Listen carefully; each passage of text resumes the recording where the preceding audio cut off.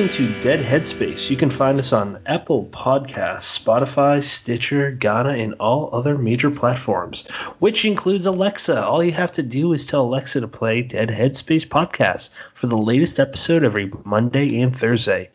I'm your host, Patrick R. McDonough, and alongside me is my co-host, Brennan LaFaro.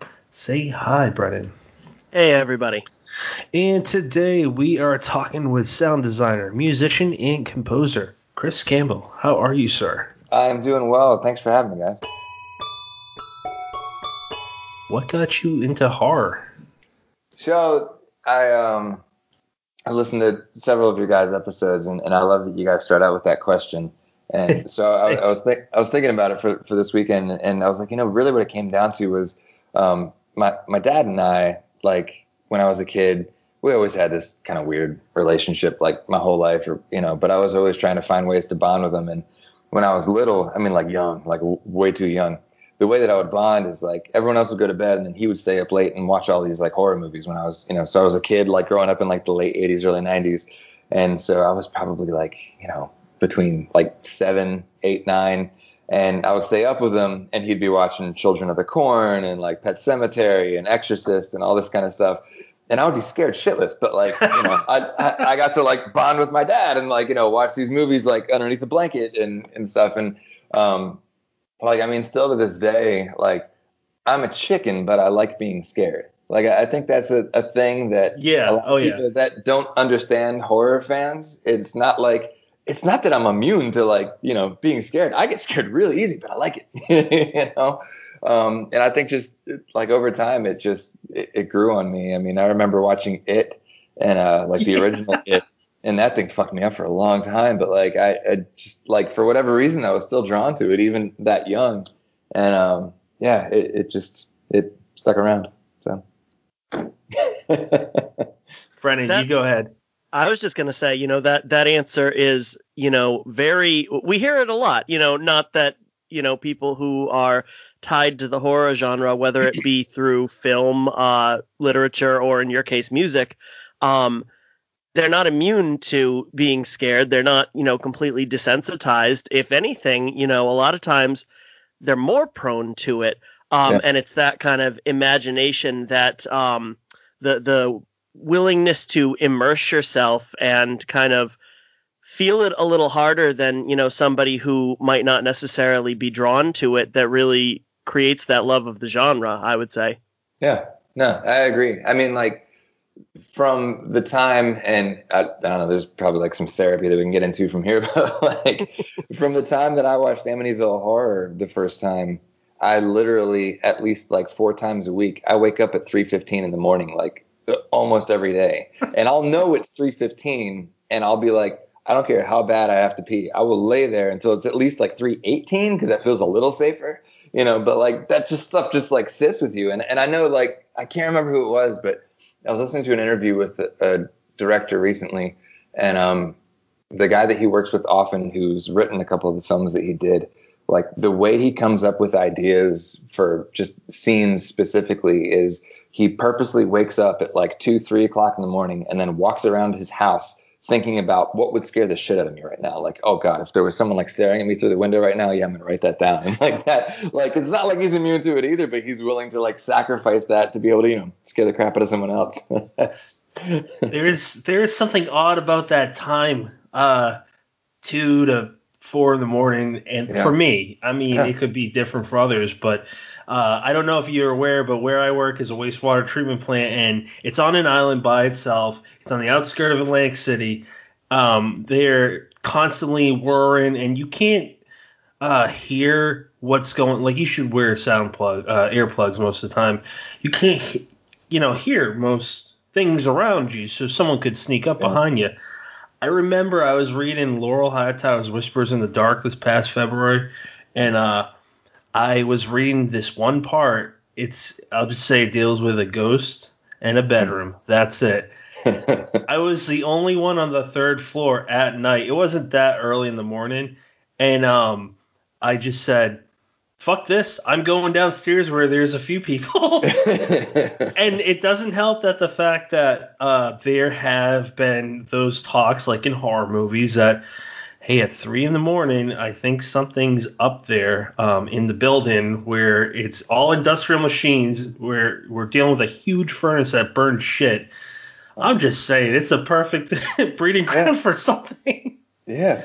Well, I mean, poets, writers, artists, like all throughout time always talked about specifically 4 a.m. And there's like a ton of poems like about that hour, that's kind of like all the night owls have gone to bed, but no one's really up yet. And there's just this stillness that I think is really beautiful.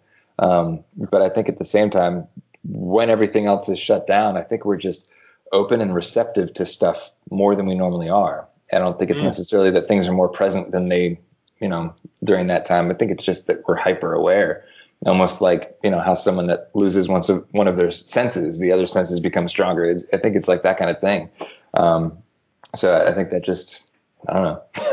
That's just one more point on this, because that's a very astute point. My girlfriend at the time, lived in Providence, and she lived right off of the main highway. I forget I think it's 95, Brennan, going through Providence, downtown Providence. Yeah, so she lived a block away from 95. She literally lived in between two super busy streets. They ran parallel to each other. One was an Italian section, the other was a hipster section. I know it's a weird juxtaposition, but it was always loud because there was a fire department. It was like their main route that they go through there. But when we got our dog, she's 6 now, but she was a puppy then.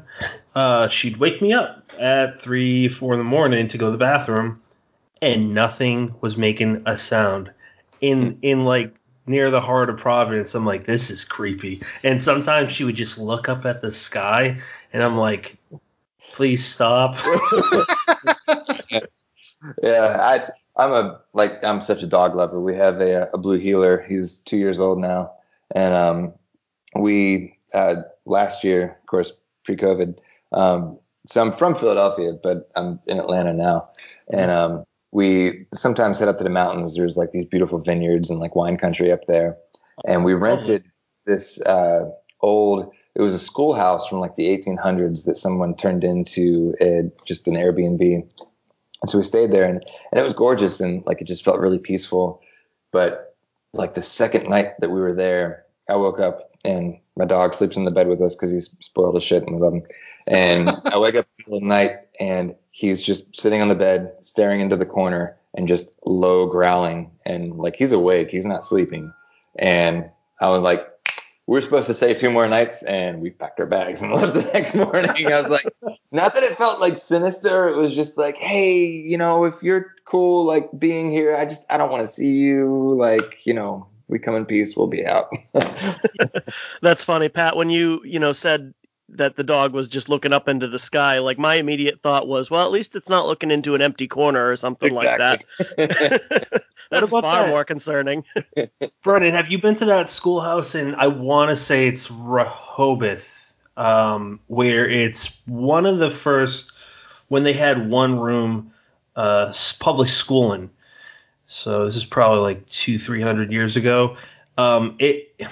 It's near that area, so maybe it's not Rehoboth, but it's in that one of those nearby towns. Anyways, there's supposedly haunted there during Halloween. I don't know if it's true because I've looked in the windows, but still, like, the mind plays so many fun tricks that even if you know it's bullshit, you put yourself in the right atmosphere, you're done. Game over, baby. Man, like growing up in Philly, I played in punk bands and stuff, and my buddies and I, like, we were just all into this stuff. Like always, we were of course into the Misfits and everything, and and our band was like slightly horror punk, and you probably know of the famous abandoned asylum that's in Philly, and like there's a bunch of like ghost hunter episodes have been on this thing, and we would do stuff like that. We would go there and like break in and like freak each other out and that stuff. Like I've seen enough that I'm a believer if there ever was one. So that was one of my notes that you're from Philly.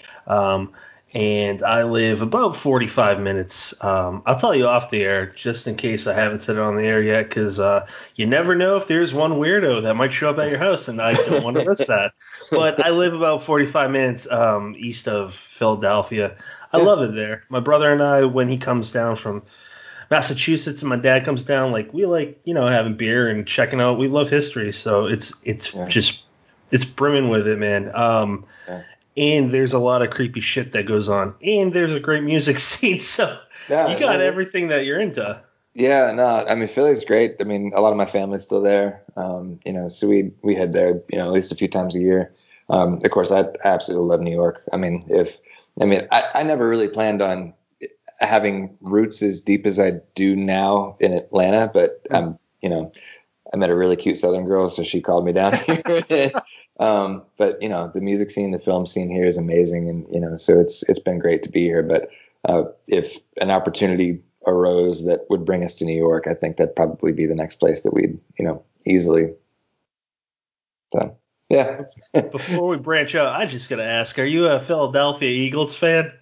The only sports I'm into have two wheels, and that's about it. So yeah, I like growing up, we would always go to Phillies games just because like you could get in really cheap and like no one carded you, and you can like drink in the in the nosebleed section and hang out. It was like a very punk thing to go to baseball games for some reason, but that's about all I know. So Chris, does that mean you have some sort of history with BMX, or am I missing a two-wheeled sport? Yeah, no. So I grew up doing BMX. Going to skate parks and stuff. Then I got into motocross, raced motocross for a while. Now I ride a bunch of, crotch rockets and stuff, but still do some dirt bike stuff. Still got into mountain biking and that kind of thing. So, yeah. Nice. Now, sorry, go ahead, Brendan. I was just going to say I grew up on BMX too. I don't think I've touched a bike in like 15 years, but a lot of good memories. It's just like riding a bike. There you go. And just a really fun way to kind of, an excuse to go visit cities because they have always got good stuff to ride on, and an excuse to travel really, to see cities you might not otherwise go to with good friends. Yeah. But like the skate scene, the BMX scene, and music has always just gone like hand in hand. So that was kind of always just like my whole world for a very long time. Yeah. I was into skating big time, man, and it's all because of Tony Hawk. I was just all about that for a few years. It's fun. I never had the hang of it. I gave it a shot, but I mean, I learned how to ollie once, and then I was like, yeah, this isn't for me. Never said I was good at it. It's like it's like pool or darts for me. I like it when I'm drinking. I'm not very good at it. Well, that's dangerous. That's straight up dangerous. I think if you play in a punk band, though, somebody issues you a skateboard if you refuse your BMX bike. You have to to pick one. Yeah. No, it goes hand in hand for sure. So I'd like to, and I know you talked a lot about this you were on an episode with Mallerman, right, on Ink Heist? Yes. Yeah, okay. All right, just make sure I remember that. Yeah, that's where I first heard you. Then I messaged you before I even finished the episode, and I was like telling you how much I was into that. And so Carpenter's Farm, you don't have to go into full details about that. You can if you want. I just wanted to, before we talk about it, for me as a listener, I felt there were influences of Gustavo Santaolalla. I don't know if I said his name right. He did a lot of soundtracks, one being The Last of Us, which is specifically what I thought it sounded like. Mainly because it's just like it swept you away. Like I was listening to it again. I don't even know how many times at this point I've listened to your soundtrack, but I felt like it was very acoustic. It felt like you could put me in nature. And honestly, how the hell did you do all that in such a short amount of time? Like it was magnificent. You are a magnificent composer. I'm not kissing your ass. You just are. I don't know what to say to that other than thank you. I'm honored. I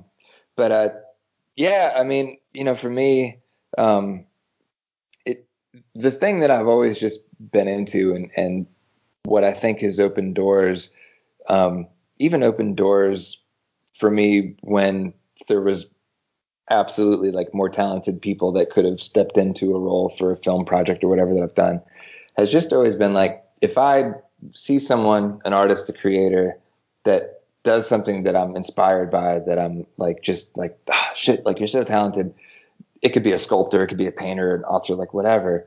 Like I just enjoyed, and it's the beauty of social media. Like when it's at its best, is to just be able to reach out to someone and just be like, man, I love what you do. Like, you know, I'm this other guy. If there's any excuse that we could ever like do a thing together, like whatever that is, like, man, that would be a blast. And so I've just kind of always had that mentality to not be afraid to just reach out to people and just say like, you know, hey, I love what you do. And not for any like, hey, hire me for a thing. Like, it's nothing like that. And like, but so when he first started this, another author friend of mine saw his post before I did, and he was like, hey, Josh Mallerman's doing this live book thing. I think it'd be up your alley. You should write something, you know, for it and just, you know, kind of see where it goes. And so I did. He was on like chapter 4, and like the first 2 chapters are like 1 line each. So like he had only really written like 2 full chapters, and I read it, and it really hooked me. And like I already, of course, knew who Josh was and was already following him. And I read Unburied Carol, was the first book of his that I read before I saw Bird Box, of course.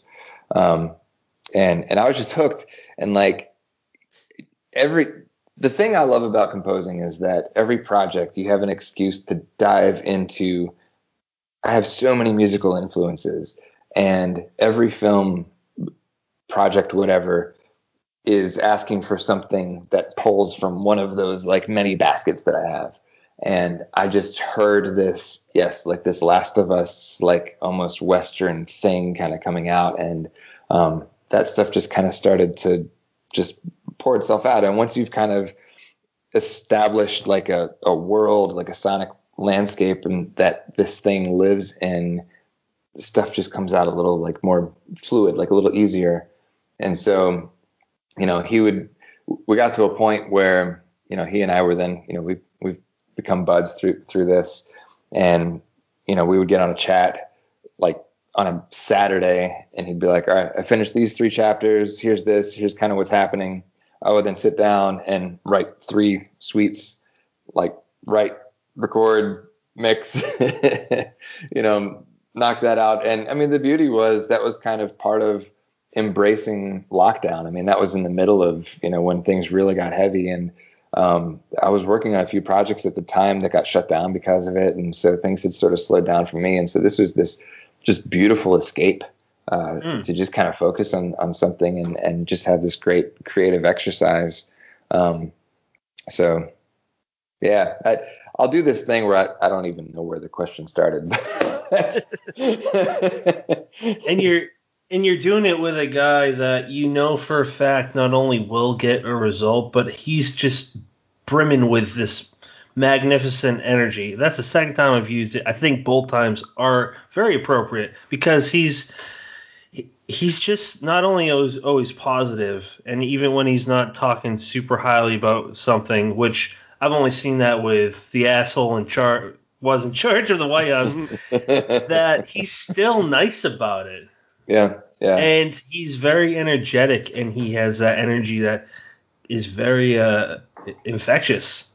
Well, I mean, the thing he did even during that whole project, and just kind of who he is as a person, like he's one of those people that you hope when you reach even like remotely that level of success and popularity, fame, whatever, like none of that comes up. Like he's nothing but just wants to share opportunities that, so like, I mean, he's talked about this a lot. Like when he first started writing, there was this author that believed in him, that opened the door for him. And he's one of those people that's like, man, as doors open for me, I'm going to make sure I leave them open for the people that I'm bringing with me.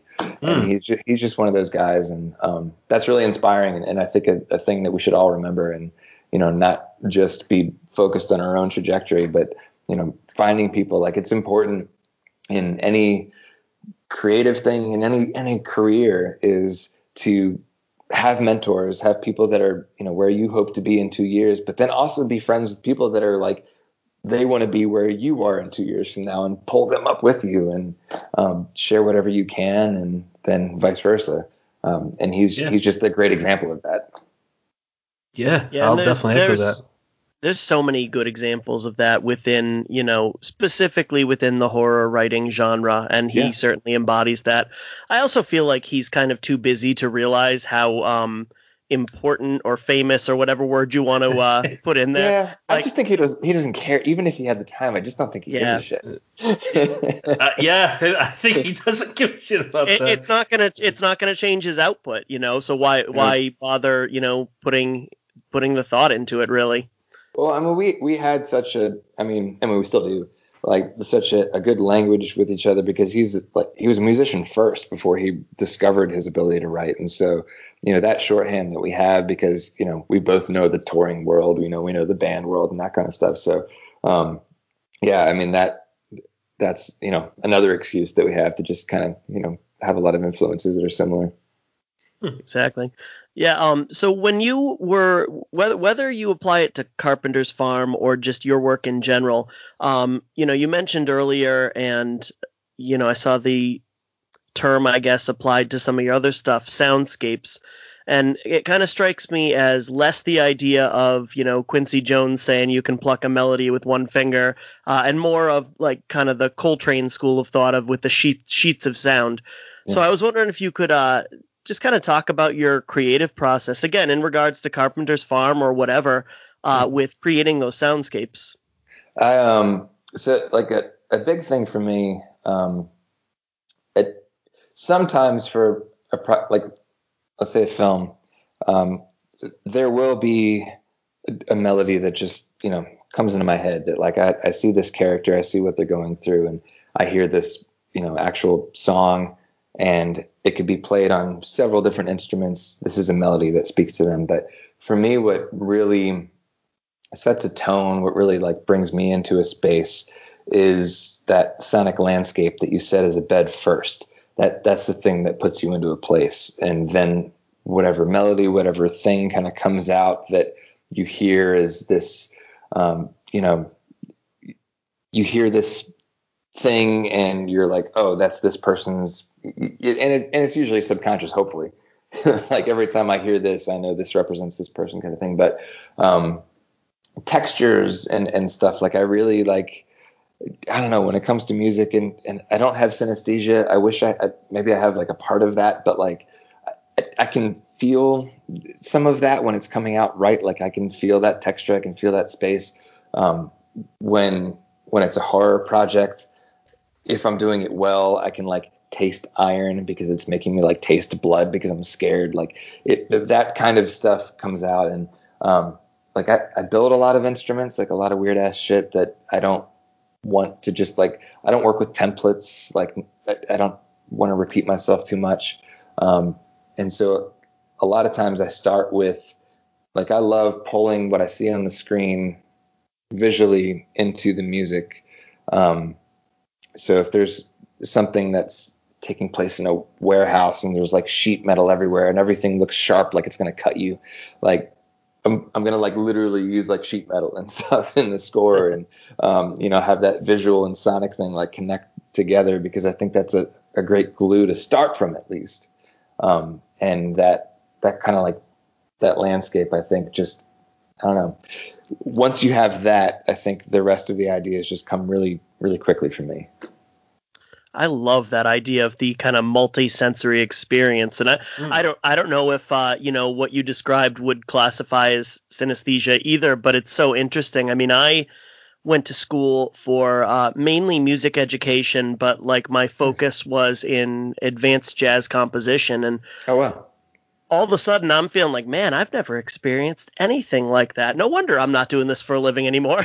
But that's just very, very interesting to me, the way that you're able to immerse yourself, not just connecting the sound with the visuals, but that you can bring in other elements to it as well. Yeah. I was one of my favorite toys. I don't know if I can hear this in the podcast, but this thing. Yeah, play it.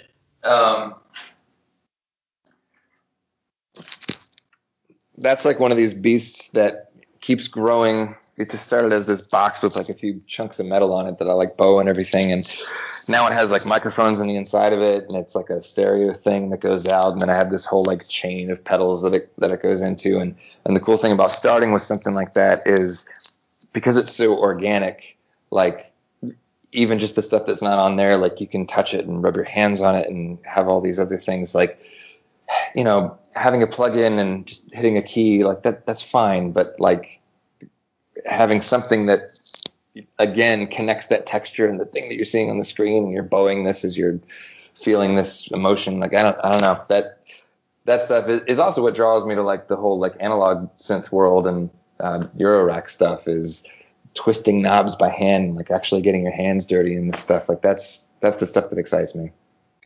Yeah. And I mean, it's all about finding that, you know, especially with the way you're describing your experience, you're not going to settle for a timbre that's pretty close. So, I mean, it sounds like if you have an exact idea of the sound that you're looking to kind of add to represent one theme or another, that if you can, you know, program a synthesizer to get something like it, you're not going to settle for that. That's not going to be good enough. So if you have to build your own, you know, weird machine where you can bow coat hangers or whatever, that's what's happening. Yeah, no, I love all that weird stuff. I recently got this thing. It's called a bull roarer, and you can see it in, I don't know, one of the Crocodile Dundee things, but it's like one of the oldest found what they consider a musical instrument of like mankind. And it's this little piece of wood that you sling around your head and does this. Oh, yeah. Boom, boom, boom, boom, boom, boom, boom, boom, boom, kind of thing. And my father-in-law, he has this big garage for motorcycles, and we emptied out the whole thing and I put microphones everywhere so that it was in like a surround kind of pattern around me, and sat in the middle of it and, you know, did this thing and made this surround instrument with this thing that, like, it's not a synth. You hear it and like, you don't know what it is. And I love that. I feel like sometimes if you hear something, you're like, oh, that's a blah, blah, blah, blah. It takes you away from just experiencing what you want the music to make you feel. And instead now you're just listening to a piece of music. And so I love like using non-instruments to make that kind of stuff. What was that used for? Actually, nothing yet. This was just a thing that I found, and I had this sound design. There's a project I'm working on now that it might work for, but I try not to force that kind of stuff. Even if I think something sounds cool, I try not to just force it in there. But yeah, I think a lot of that kind of like downtime is just, you know, finding weird things. My wife just bought me a Aztec death whistle, What's that? It's a skull that, not a real skull. It's like, I think they probably used to be, but it has. I'll show you. Chris is getting up from his seat again. He's grabbing a real skull. He said it's fake, but it's actually a real skull. So it has like a whistle on the top, and then like through where the jaw would have been, some of the air goes through there, but then they would cut slits in the back of the skull in different like lengths, so that when you breathe through it, it just sounds like someone screaming. It's really horrifying. But now, is that a baby skull? I tried to keep a straight face when I said that. It's a very tiny skull. No, this one's actually a squirrel, you know. So. Oh, okay. I say that, cool. But I'm vegetarian, so for anyone listening, I'm not actually harming animals. Or babies. You know what? I'm a vegetarian too, and I'm offended, sir. Why did you become a vegetarian? So it's been this off and on thing, I think, for a lot of my life. Like when I was in high school, of course, like just because I was in the acting art kind of community, like a lot of my friends already were, and I've always just been such a huge animal lover. And they kind of help me like just kind of figure out what that's like. Like, well, what do you eat that, you know, that's not that, and not just eat junk food. So I was vegetarian like through most of high school and in my early 20s, and then just kind of went away from it. And then had been just kind of like trying to work back to that this year, like since January. I haven't had any meat since January 1st this year. But a thing I really learned from some of my vegan friends that, you know, and I think this goes with most things anyways, is don't label anything. Like don't give yourself this strict set of rules. Like just be you. And if you don't want to eat meat, just don't. Yeah. But if there's a beautiful piece of fish and you're just really craving it, like it's don't kill yourself. Like it's okay, And I think that's the thing that I think has probably made me not stick to it before, is that I was trying to be so strict and kind of be mean to myself about it that eventually it just kind of gets too hard. But if you're just like it's I don't know. So yeah, but yeah, for me, as far as purpose goes, it's just animal welfare. I mean, even when we were eating meat, I mean, my wife's a yoga instructor. I still, ride mountain bikes and stuff. So it wasn't like we were eating unhealthy anyway. So it's not really that. It's really, I just I don't want to be part of that process, how animals are treated. And I mean, we still eat eggs, but we spend $10 on eggs because we make sure they're actually pastured and, well cared for. But there's a film, a documentary that came out, I think last year, called 74 Cows or 70 something cows. And it was this, I think he's Irish or Scottish, and they're the same thing. Yeah. I'm Irish, so I can say that. Yeah, all three of us are Irish. But he inherited this cow farm through his family, and for meat, and had continued to run this place, and he couldn't do it anymore. And he talks about the last time he put cows onto this truck to go be slaughtered, and looking into their eyes and knowing how scared they were, and the amount of time he spent with them, raising them to get them to that place, to then just send them off. And he just couldn't do it. And he had 74 cows at the time that he decided this. And he was like, I'm changing my whole farm. I don't even know that I have the land that can do it, but it's going to become a vegetable farm, and I'm going to find a sanctuary for all of these cows. Wow. And he found a place that would take all of them. And it was something like the amount of money that he could have made had he just sold all of them for meat, would have taken care of him for a couple of years. And he was just like, no, I can't do it. And when he found the sanctuary, they all got to stay together, and all of their little family groups, he watched them all take off and to stay together, and did all the hard work to make that change. But it's stuff like that, I love animals too much. That's amazing. You know what? I know this show's about you, but maybe you'll find this interesting. The reason why my wife's a vegetarian, she has been since she's been way before I ever knew her, but that's not why. I kind of started thinking about the whole way animals are treated, but what did it for me was when I got a mini pig, and she's 3 now. It took about 7 months of having her, and I'm like, she's like a little kid. She's like a 5-year-old kid. She's incredible. She's annoyingly smart, and I'm like, I don't give a fuck about bacon anymore. I know she would probably eat meat or another pig if cut up correctly. I couldn't do it, and I still can't. And then I'm like, I can't do it with cows. I can't. I eat seafood. I'm a pescatarian, but I love seafood. So I've had. I mean, this year. I mean, I've had fish, here and there. I kind of want to also give that up too, but again, I'm not beating myself up for it. But have you seen Oakjaw? I was gonna bring that up. That movie fucking destroyed me, especially the last scene. I won't ruin it. But the last scene with the baby. If you're on the fence about vegetarianism, go watch that movie. Yeah, man. I actually want to address that in one specific book down the line. About. I'm not going to bore anyone with the details about how we treat animals, because I don't like it. But here's the thing. I'm Brendan needs me, my friends and loved ones do. I don't care. Just don't eat my fucking animals. No, I'm the same way. It is judgment-free zone, man. Yeah. So I do have one more question on this. And I'm genuinely curious.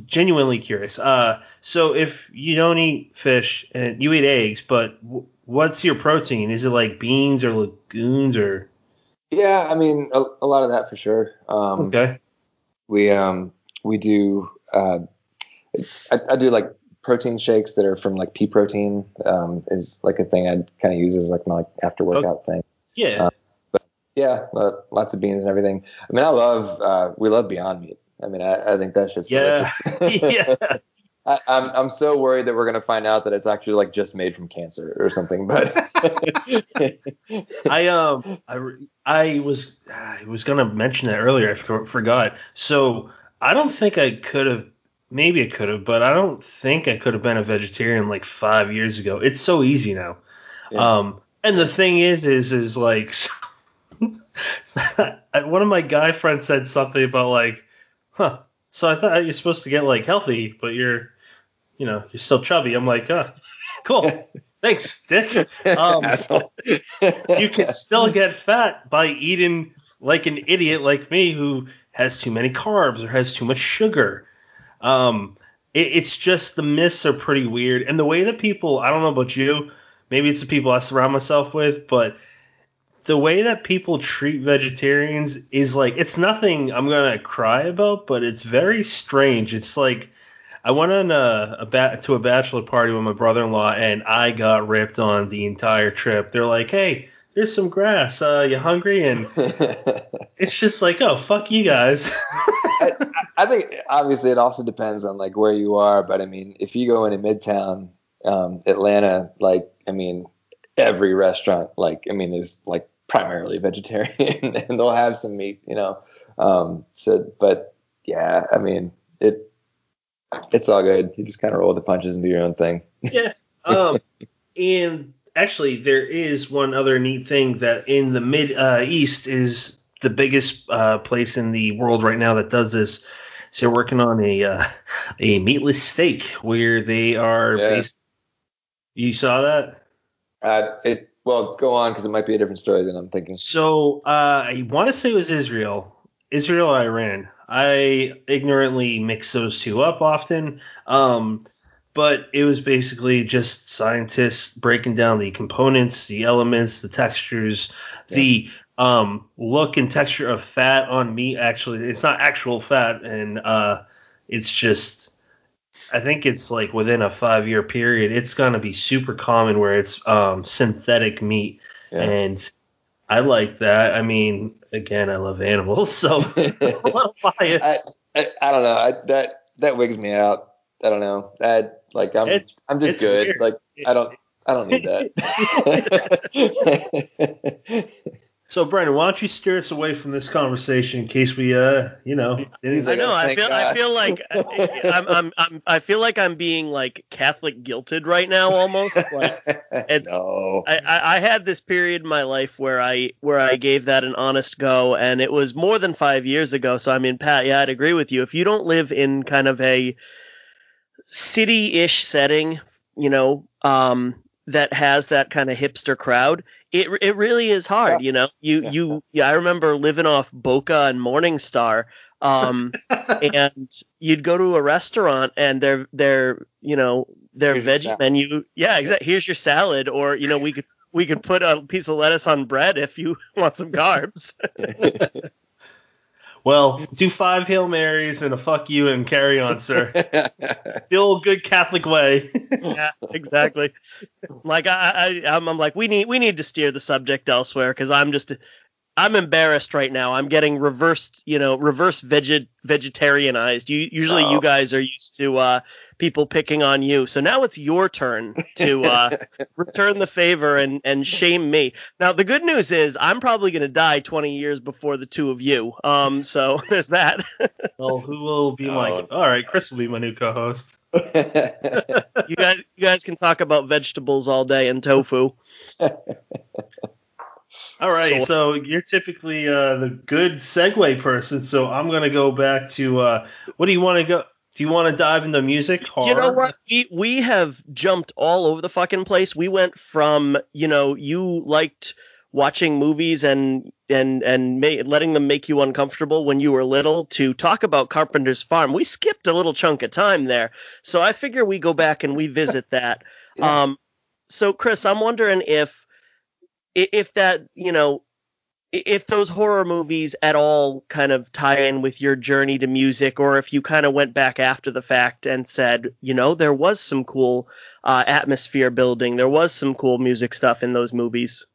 I mean, the weird thing is, like, I don't know. I mean, by the time I was probably 12 or so, minus, of course, maturity and all kinds of stuff, as far as the things that I like and even some personality, like, I haven't changed much since then. Like, I really like a weird thing that happened that I did have to look back at was, like, when I was getting into films like that, when, again, was like way too young to be getting into them. I was also like, I'm such a huge Tim Burton fan, and like I would watch, of course, like Edward Scissorhands, Beetlejuice, and all of that.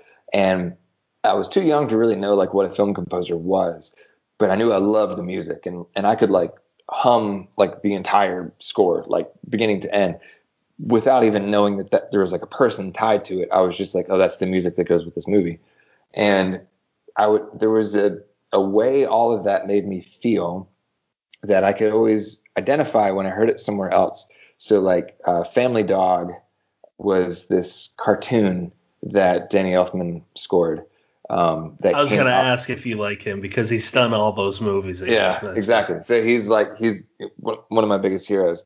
And he did the greatest Batman movie. Sorry to interrupt again. Batman, the Michael Keaton one, man. Absolutely, man. But like, so Family Dog was this cartoon that came out on Amazing Stories, which was this old like late 80s show that had all these. It was like a less creepy version of like Creepshow or something.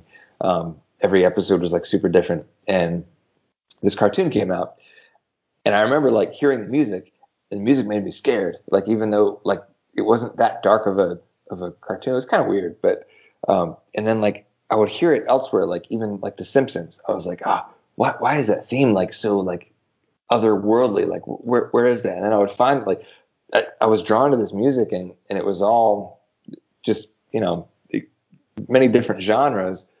And once I was old enough, I was like, oh, it turns out there's like this musician that I actually am in love with, and I didn't know it.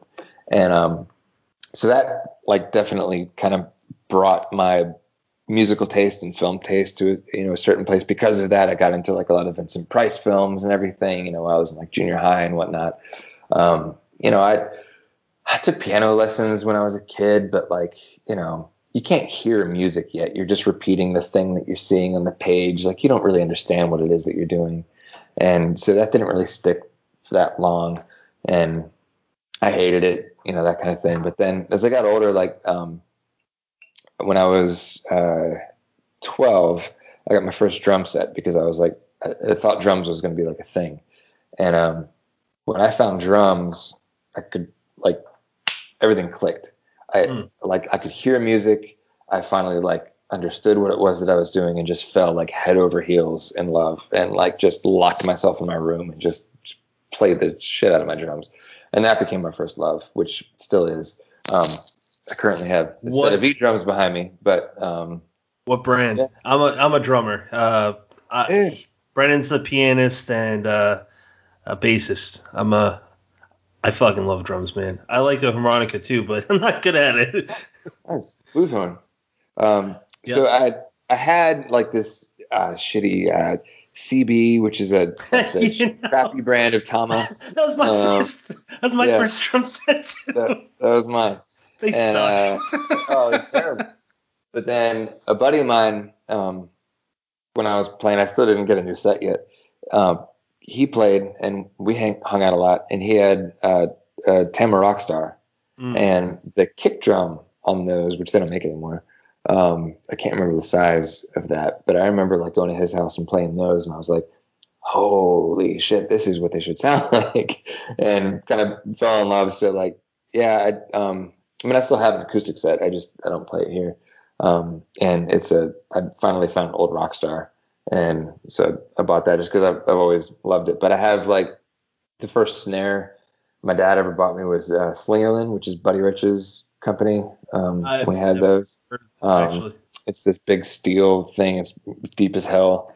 That thing sounds awesome. But so drums was like the thing I found, and then shortly after I discovered punk, and like just head over heels in love with music. But like the thing is even when I was super into like the Philly street punk scene and the New York punk scene, like I was still also in love with film music, horror stuff, Danny Elfman things. Like I was still just a film dork, and those two things just continued to grow at the same time. But I never knew that like being in the film world and doing this music thing was a possibility. I just thought that the path was then being in a band, touring, making albums, that kind of thing. And so I ended up played in several bands, but then I was in a punk band in high school, and we got signed, and literally like graduation, and a month later headed out and was on the road for like 3 months and got to see the entire U.S. by the time I was 18. And it was awesome. And I thought that was kind of like the journey. But, as we all know, that whole like, I think I'm going to be a rock star thing, it's just, that's a whole beast. And it wasn't for me. But I kind of left there and came back to Philly, went to school for music theory for a while, got really disheartened because I got really tired of professors just talking about music as science and math. And like we just break down like, nothing about like the art behind it or the mood behind it or anything. It was just dissecting it in a way that was not enjoyable. And so then I left and went to school in Florida, Full Sail University for audio production, because I was just in love with being in the studio. And that kind of opened my eyes to going back to like, oh, this whole film composition is a thing. Still didn't really pursue it, but a bunch of the guys that I went to school with in Orlando, I really knew nothing about the South, but I went to school with a bunch of guys that were from kind of like South Carolina, Atlanta areas, and they were like, hey, after school, a bunch of us are moving to Atlanta because it's a really cool film scene, cool music scene. And I was like, a bunch of like all my friends in Philly, like everyone, once they were at an age, went to LA or Colorado or something, like everyone left. And so I didn't have a whole lot tying me down there. And I was just like, you know what, I'll give Atlanta a shot. And came down here, started a band. We were relatively successful, but through that had some opportunities to score a couple films because a lot of the stuff we were starting to write was definitely leaning towards like it was film music. I mean, we were starting to, it was like people described it as the soundtrack to a bar fight in the 1920s. And so that was kind of my first taste of that. And it, again, the whole being in a band touring world, like it didn't pan out to be a thing that was going to last forever. And so that kind of fell apart. And then I hated it because I sort of walked away from that scene. But at the time, I got to a place where like I could go to a show in Atlanta and people would like recognize me and this was really cool. And I just like walked away from all of it. And then ended up, this is a really long-winded like answer to this question, and I'm just rambling, so just interrupt as soon as I'm boring anyone. Keep talking. But I got married and kind of got comfortable with like day job stuff, but then ended up going through a divorce and was dealing with some mental health stuff on my own, and got to a place where I was just like, I need to go be with family. And I left everything. I quit the band I was in and everything, went back home to Philly as a 29-year-old man, and moved in with my parents and all that kind of stuff. But got help, and was a better man for it. And through that, one of my friends that I had met while I was in Atlanta at the time, who's now my wife, we stayed in touch and kept talking while I was up there, and romance blossomed.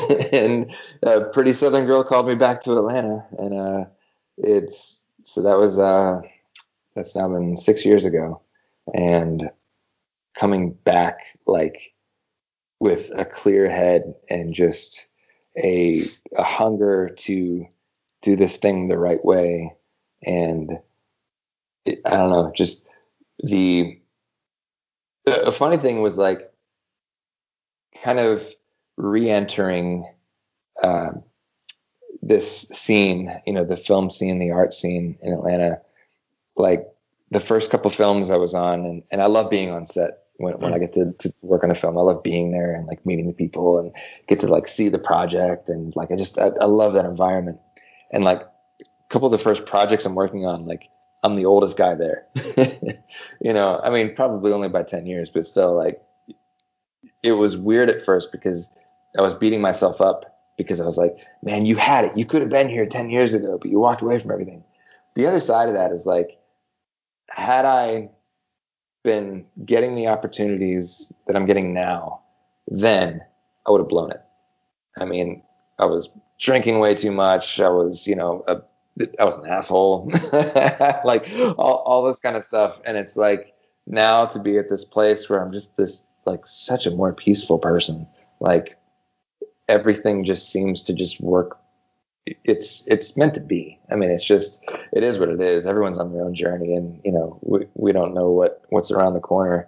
I would have done a million things differently, but like I'm so grateful for where I am today, and going through what I went through just makes me a more empathetic person too. So like it's hard to be an asshole when I don't know your struggle, like, but I can imagine, when I meet anyone. So anyways, sorry, that went dark and deep, but no, that's perfect. And I mean, the place it ends up is you are exactly where you are supposed to be right now, and that any other journey is not going to wind up with you there. With you your get wife. those exactly. That's the most important thing. What I kind of take away from that is if you did have, you might say, man, I wish I had those opportunities 10 years ago. But if you did, and, your hypothesis is right and you had blown them, like where, 10 years later, where are you? Probably not in as mentally good a place, probably not as good as a professionally good place. Yeah. I kind of like the way that wraps up, if I'm honest. Yeah, I do too. And that's like a thing I learned in that whole process too. That's a thing that I really cling to. And I wish, I was talking to someone earlier today, and I really wish I could remember the poet that said this, but I had to learn also, like, when you, like, if you meet someone and you're like, hey, I'm so-and-so and I'm an author. It's like, you're a human being who writes books first. And when I would identify myself as like, hey, I'm Chris, I'm a musician. I'm Chris, I'm a human being who plays music. And when you wrap up your identity with the thing that you do, and I think the quote that this was like, something like, if you do that, inevitably you become that thing, and that's your curse. And if any of that's ever taken away, like, there's nothing underneath you and you just fall. And so I think I had to learn that first, is like, and that's been a great release too, because I think before I'd be like, I'm just this thing. But now I'm like, screw it. Yeah. Like, I compose films and it's a dream come true, but like I got back into painting, like, I love sculpture. I mean, friends of mine during COVID, like, I wrote a film and we shot like the short film just because we love creating stuff. Like, it's, do your thing, I mean, certainly you have your path career wise, but, that was a really valuable lesson to, like, not just tie in my identity with a thing I do. That kind of goes along with Mallerman's point that he said to us, whatever the fuck that was. I want to say 2 months ago, but that doesn't matter anymore. He said something to the effect of that I am paraphrasing him, so forgive me if I'm doing a terrible job, but basically that there's a pitfall that younger or newer authors tend to become victims of, which is that they say, all right, this is my first one, let's put everything about me in it. No, it's one book. It breaks up one part. And that was kind of how, since he wrote some, Brendan, correct me if I'm wrong, but he said since he wrote so many books before, he didn't feel a pressure within himself to do that to himself. I'm just throwing this in there because it piggybacks off of two successful individuals that I think it would be helpful for someone that maybe if they're listening to this, they're like, didn't think of that. Maybe that'll save me a little trouble. Yeah. My wife is excellent at that too, as far as what you're saying, like putting everything into a thing. Like I play her everything that I'm working on, so nice. Have her come down. And the great balance is she hates horror. Like she hates being scared. Like a lot of the projects that I work on, she kind of like watches like this, would prefer to just hear it. But she also, like, because of that, I'll play her something and she'll be like, that's not very scary. I'm like, okay, I need to make it scarier, that kind of thing. But also, like, I'll play her stuff sometimes that she's like, okay, that sounds cool. Do you need that much in there? Like, you don't have to throw everything at the screen. And so she's a great balance for that, to just be like, sometimes that texture was just fine. You didn't have to layer 15 more tracks on there to accomplish the same thing the two were already doing. A side question. Does she like serial killer documentaries? It depends on how they're told. I mean, right. She likes nonfiction in that way. Not necessarily a thing she's looking for. Like, so like Princess and the Frog, that Disney film, like that scared her. The scene with the voodoo stuff. So that's kind of where she's at, which is a great balance for me, because, like, if it was me, you would walk into the house and all the walls are painted black, and then I turn around and this giant, like, throne with skulls on top of it, and I'm like, so she keeps me grounded nicely. Brennan, sir. I was going to say, I think Patrick asked that because we're finding a theme, at least among us two, at least with our wives as well. Horror writers or horror genre people with wives who don't care for horror but really enjoy that whole true crime genre, be it documentaries, podcasts, or what have you. It's like, the fiction stuff scares me, but tell me about the really crappy stuff that really happened. I remember, I was going to say, there's an author I have in mind who writes just horrifying stuff. And I remember him saying that he started reading the book I'll Be Gone in the Dark, about the Golden State Killer, and he couldn't sleep for a week. And the shit this guy dreams up, it's awful. It's awful. But you get that kind of taste of, this actually happened. I better lock my damn door. And it's a whole different world. It's a whole different ball game. Let's dive into some projects you're working on now, because I did actually real quick, because I had something I wanted to touch on that. Sure. You said, I think you said it like a half an hour ago, Chris, but that's okay. I'm going to bring it back up.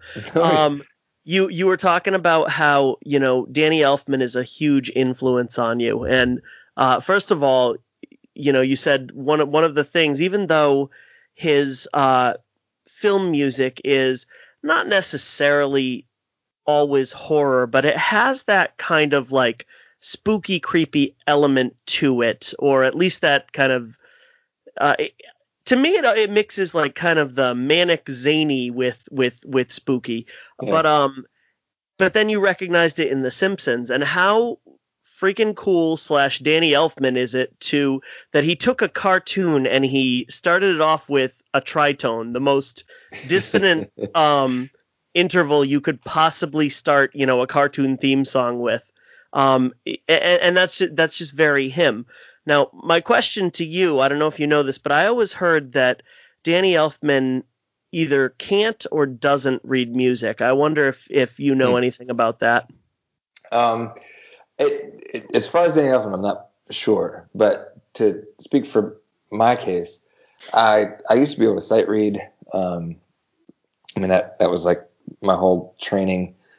When I walked away from, when I got really like just kind of turned off by just and I don't feel this way now, but I got to a place where I was just like, I'm losing my fire. I'm losing my passion for just making stuff that I like, because now I'm hyper analyzing it and no, this shouldn't go there and all that kind of stuff. And to me, I just like, I hear, like, I dream about songs and I dream about melodies and I wake up and write them down. And like, that's just my world. There's just always stuff. It's never quiet up here. And I felt like when I was analyzing it too much, those sounds were getting quiet. And so I know what I'm looking at when I like look at sheet music, but it's not my thing. I mean, if you put it in front of me, like it would take me a while to like figure out what the hell I'm playing. It's not it's not me. But as far as like the theory goes, like, yeah, I mean, I think it's important. And, you know, for sure, I can talk to other musicians about it. Like, I know enough of that. But I think the other cool thing that I like about at least the type of stuff that I work on, at least now, I like not needing to explain where this thing came from. Like, I mean, I love like it. I wrote this super simple like piano and cello piece for this short film I did recently, and like it's totally wrong. Like it doesn't make sense where it lands, but it just sounds right to me. And I think when I was so focused on all of that, it would have been like, you can't do that. No, but it works. And I don't know if that is true about Danny Elfman. I imagine that's probably the same thing for him, is that like, this just sounds right to me and therefore I'm going to do it. I heard that about John Lennon as well. I don't know if that's true, but I heard it about Paul McCartney. I wonder if that kind of goes hand in hand. You know what? Individually, they're great. Together, it's like, ooh, you guys should write music together. You could be pretty good. Regardless of whether it's true for one of those people or all three of them, I think it definitely, plays off what Chris was saying. Everybody's journey is different, and especially nowadays where there's so much evidence about, people learning in different ways. Even if you just break it down to visual learners versus auditory learners, I'm very much a visual learner. Even if I've played a piece 100 times, I can do it better if I have that sheet music in front of me. Even if I'm not looking at it, if I have it there to fall back on if I need it, a chord chart, lyrics, something like that in front of me when I'm trying to play. Well, whereas I have, students like private instrument students who come into me and I'm their third teacher because for whatever reason, their parents really fucking want them to play piano, even though they hate it. And as soon as we say, okay, this music reading thing, not even like boil it down to this is hard for you, but it doesn't make sense to you. You can hear the sounds you want to come out with. You can hear the harmonies you want to make. You just can't read it off a piece of paper. So why the fuck are we making you read it off a piece of paper? Well, and I think that's exactly where I was. I mean, I could do it just fine, but it didn't have a lot of value to me. And I mean, I started playing drums and stuff, but then once I was playing in bands, like, hanging around guitarists and stuff, I picked up a guitar and I would just start playing it. And the way I learned how to play guitar is I just sat down and played guitar to my favorite albums, like just, and it's funny because like my wife, she wanted to learn guitar. She's an amazing singer, by the way. She's a musician in her own right. But she wanted to learn guitar and she got frustrated after like me teaching her for like 2 months because she couldn't play yet. And I'm like, I gave up like my childhood to be able to play the instruments that I can. Like, you're not going to learn this in a month. I locked myself in a room and played this stuff. And like, I didn't need to necessarily read it because I could just repeat it as soon as I heard it. I could just, and that's how I learned. But again, everyone's journey, Yeah, oh, absolutely. And, most of my private students tend to be between like 6 and 12. But I have one student who is she's probably about the same age as me, in her mid-30s. And she has been trying to learn piano since she was in like 4th grade. And she just won't give up on it. And it wasn't until every piano teacher that she had said, you need to learn it this way. And I had to throw at her, like, why? Why can't we use chord charts, like, instead of written sheet music? Why can't we label the notes? I know that your average music teacher is going to say, well, you can't write A, you have to learn that it's on the second space or whatever. But, you're not training to be the conductor for the Boston Pops. You're not training to be your theory teacher at Juilliard. Like, why the fuck do you need to go about it in that direction if you can find a plausible alternative that's going to allow you to create music? And I mean, I really feel like that speaks to a lot of different paths, not just necessarily music ones. The society kind of deems that we go down a certain path and we learn a skill a certain way, we live life a certain way, when it's just not necessary. And, some of us who can excel doing things one way are told that's not the right way to do it, so we can't do it. And I feel like I should have a really cool, like, wrap up for this, but I don't. So I'm just going to stop talking. I think that makes you a great teacher. I mean, and I applaud you for that. I used to do drum lessons when I was still in Philly, and I had a few students, and they were, about that age, like probably 10, 9 or whatever. And I loved it.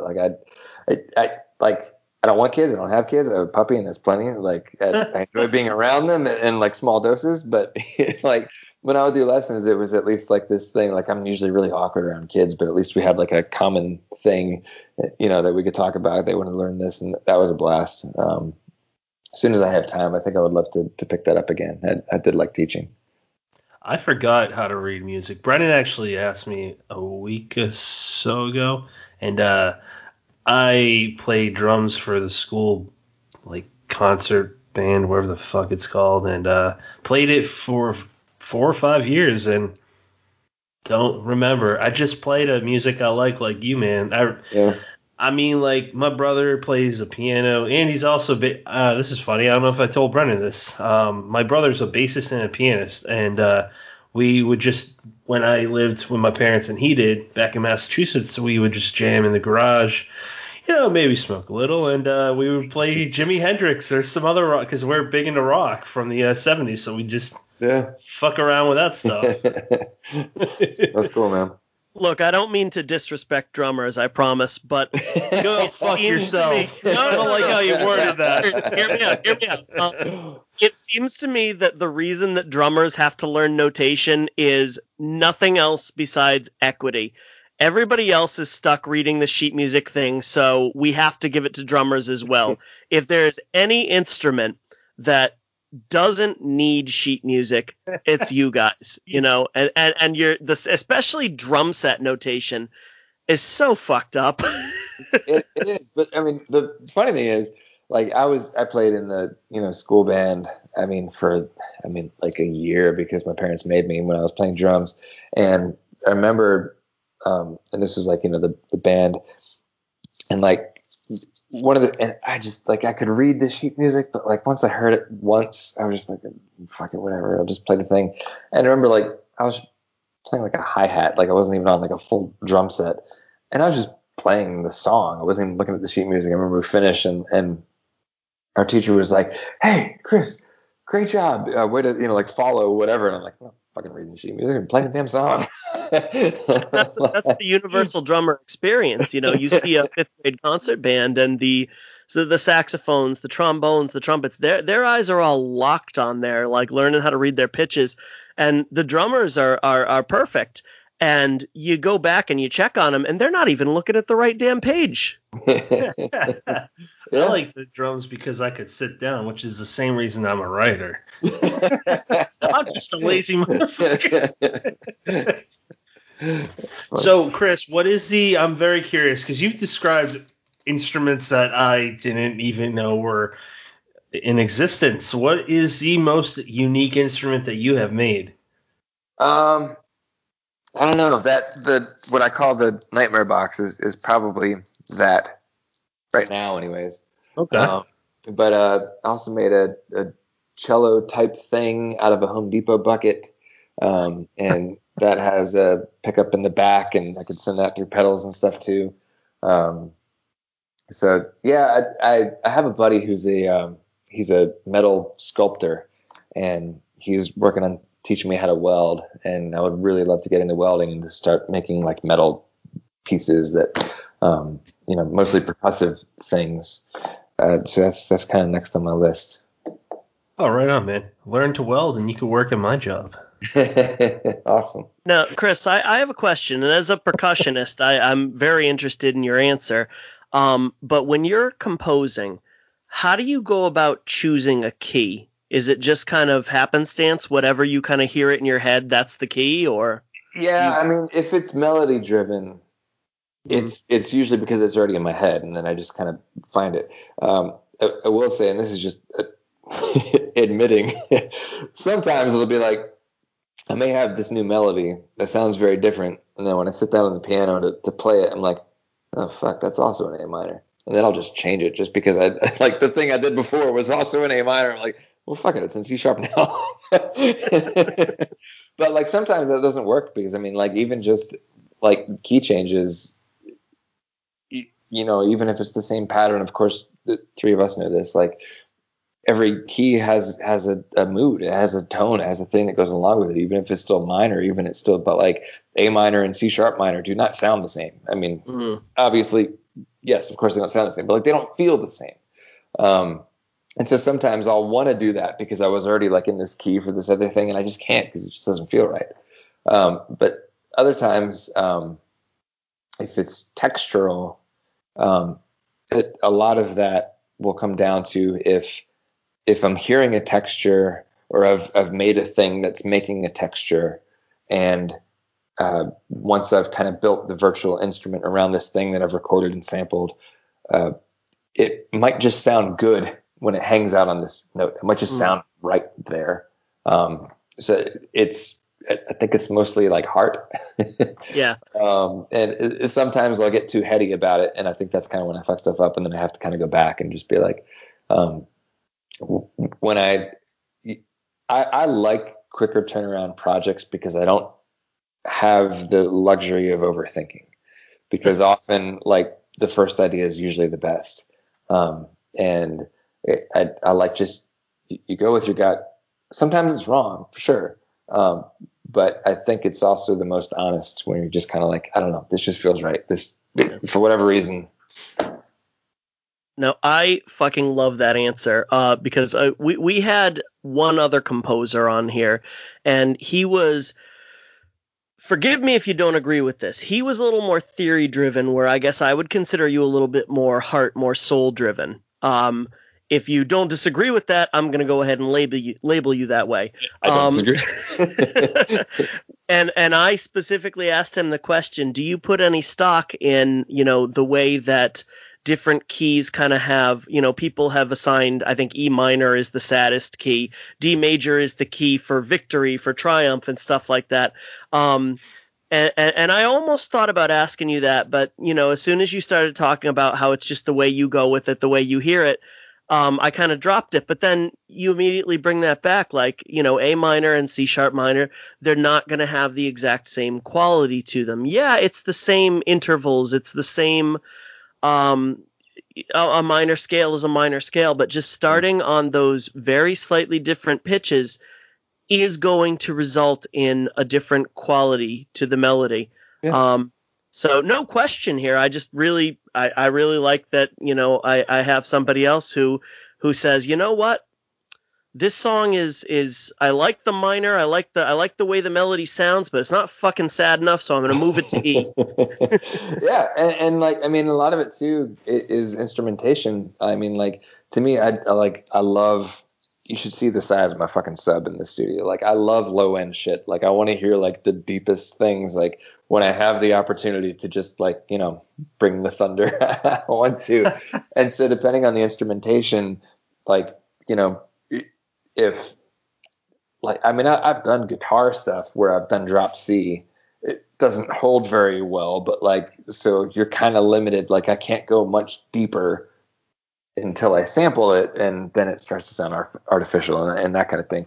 If it's going to be cello driven, like, I'm kind of limited on that range. So like, I do enjoy hanging out in the lower register of instruments. So some of that's also kind of taken in consideration, but not much. It doesn't feel right. No, oh, sorry, Pat. I'm jumping in real quick with a follow up. Random question, Chris, but do you know the band Thrice? I know that name. Why do I know that name? I don't know. That sounds familiar, but I don't know. They have they're one of my favorites, and they have an album called Visu, Vheissu. I have no idea what that means, but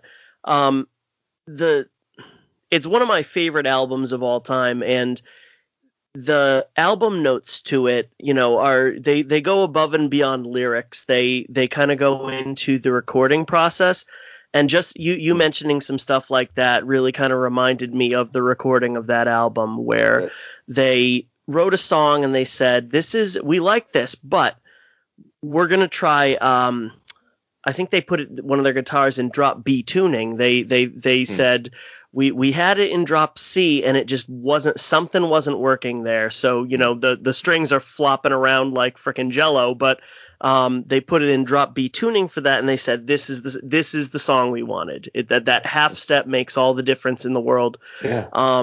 There was another one where the bridge kind of has this kind of snare roll that leads into the last chorus, and I think they tried something like 34 different snares before they found the exact one that, like, this is the sound. Yeah. And just I'm reminded of that because it's that kind of sounds like your process a little bit. Yeah. No, I just wrote that down because I'm like, I need to invest in these people more. But I mean, if you saw, like, I cringe at there's been times when there's been people that have approached me that are younger in school and, kind of want to see what I do. And I'm like, you don't really want to hang out in here while I sit here and go, no, and go through like 37 different choices of something until I'm like, yes, that's it. And often I do know when I get to that place where something's not working, it's usually what leads to me making something, because I'm like, hey, none of this is right, and then I just kind of like start from scratch. But so going through that many snares, I've been there. So the composer that Brendan brought up, his name is Nelson Everhart. He's a media composer. He's done his probably most well known is Turok Evolution for the GameCube, Turok 3 Shadows of Oblivion. He did a bunch of games it was all Acclaim that he worked for. That's awesome. He was really fun to talk to because I initially found him because the Turok 3 Shadows of Oblivion came for the N64 and it was creepy as fuck. And I played that when I was 12, and I was like, hey, he's actually on Twitter, and he actually replied. That's dope. I would love to work on a game. I'm actually, like, I'm not a gamer. I like games. I play games sometimes. But I don't know. I think it's partly attention span. I don't know what the issue is. I just, like, I can't hang. But I love the immersiveness of that stuff. Of course, like Silent Hill. I mean, Resident Evil. Of course, Doom, especially like the new Doom. So Mick Gordon is the composer that's worked on Doom. What's the other one? He's incredible. I'm like Quake. Obsessed with this. You're talking about for id? No. He did Killer Instinct. What else? I'm looking at my playlist. I like, sometimes that's like my running music is like I'll listen to his score to Doom because I'm like run fast as hell. But Wolfenstein. Yes. He did that in 2014. I would love to work on a game. I think that's because it's such a different just process, because you're working on these loops and things that can then like become this other thing, and it's different than just seeing the final product on screen. You're writing to this thing. It's linear. I would just love that exercise to totally get away from that. No, Yeah. I'm curious. I feel bad because it almost sounded like I was dragging him before, and I'm absolutely not. But I'm telling Nelson. You're messaging him right now. But no, I mean, like any composer, and you know, I've kind of latched onto it with you, but any composer is going to be they're going to want control over that timbre, over that exact sound, over the exact dynamic and whatever. But if you're composing, you know, back in 1996 for the Nintendo 64, and they're saying, okay, you're composing, but here are your limitations. Yeah, which like, were that's got to be a challenge. Yeah, which were super tight back then.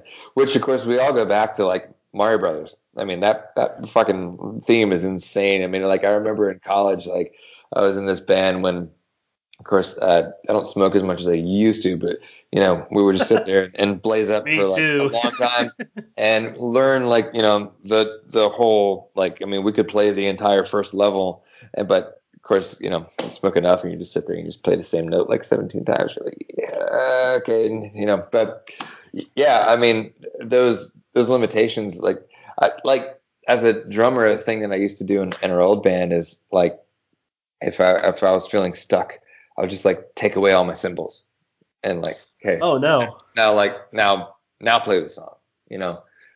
So I love that kind of thing. Like, okay, so this thing that you're hearing, now try to figure out how to play that on just the side of the, you know, floor tom, you know, instead of a hi-hat. Oh wow. I love that kind of thing. Now I wanted to ask, do you have a particular favorite cymbal brand? Because I want to see if it matches with mine, and a favorite drumstick brand. I'm really curious to know. I've never been like when it comes to that kind of thing, and when it comes to guitars too, I've never been like this tech guy. I think mostly because I spent so much of my time as a drummer being just broke as fuck. So it was like cymbal band is like whatever someone could give me. So like, I mean, I always had Zildjians, but like I played on nicer stuff, sure. But a lot of the music I was always into, like, I mean, I love Tom Waits, Man, I'm into that kind of thing. So the darker, the nastier, the, you know, not crisp, broke ass kind of sound is sort of what I went for. Like, I polished my cymbals one time and I was like, oh God, they sound terrible now. They sound too good. I totally get it. Yeah, gritty sounds are pretty awesome. Patrick, is your brand Zildjian? It is, but I think that's because I really only have played Zildjian. Same reason. I think that might be the only company that makes cymbals. They're also from Massachusetts, so maybe I'm a little biased. Really? They are. They're an old cymbal company. I bet your brand of stick is Vic Firth as well. You saw my tweet. No, I didn't. It's just that's you know, every drummer plays Zildjian. Every drummer. Well, when I was in school, I had to take a percussion class with actual percussionists, and I, you know, went to you had to have sticks, and I went to the store and I was just like, give me the cheap ones, and the percussionists, and I'm not even exaggerating here, the percussionists literally made fun of me because I had Vader sticks and not Vic Firth. Like that's. I don't know. I guess that's the shit brand. That's the cheap brand. I mean, everybody plays Vic Firth. So this is my guitar pick of choice. Can you describe that to audio listeners? Oh, hey, yeah, that's the thing too, isn't it? So the green Dunlop. I mean, yep. They have this matte finish. You can actually hang on to them. That's my thing. When it comes Dunlop is the Vic Firth of guitar. Exactly. But like what I always went to. So like, what size stick do you play? I don't know. So like when I first started playing, the one that hits drums. Well, when I first started playing, especially in punk, like I was playing these 5As because they were like jazz sticks, but I could move fast as hell, but I wasn't hitting very hard. Oh, we're talking about the width of the stick, not the length. I think you said length. maybe people don't care about the length; they care about the width. It's about the curve. We're not talking about drumsticks, sorry. And frankly, if we're honest, it's about the motion of the sticks, not even the girth. It's all in the wrist. So I remember that I don't like it too skinny, but I don't like it too thick. It hurts my wrist. That was the thing that I had to. This is so bad. We got to get off this. But I'm losing my train of thought now. But I remember the first time I went into a studio, like when we had like an actual producer, and I was playing with these little 5As because I could play fast. But like I didn't understand like the tone of hitting the drums yet. And he was just like, he switched out my sticks. He's like, you can't play these. Like, I can't even hear the snare on this, you know? Yeah.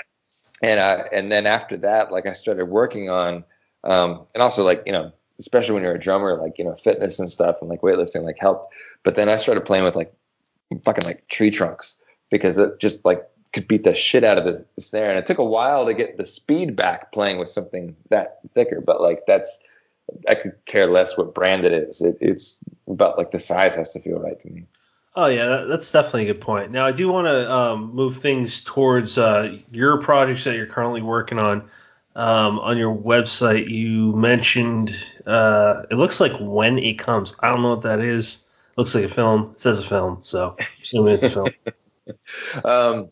I probably need to update a few things on the site. So When It Comes, that's a film we shot right before COVID hit. We're actually still kind of stuck in post-production because we need to go back and do some pickup shots, and things have kind of like held off on that. But that's been a super fun project. So the director, J. Zachary Thurman, super talented guy. He's here in Atlanta.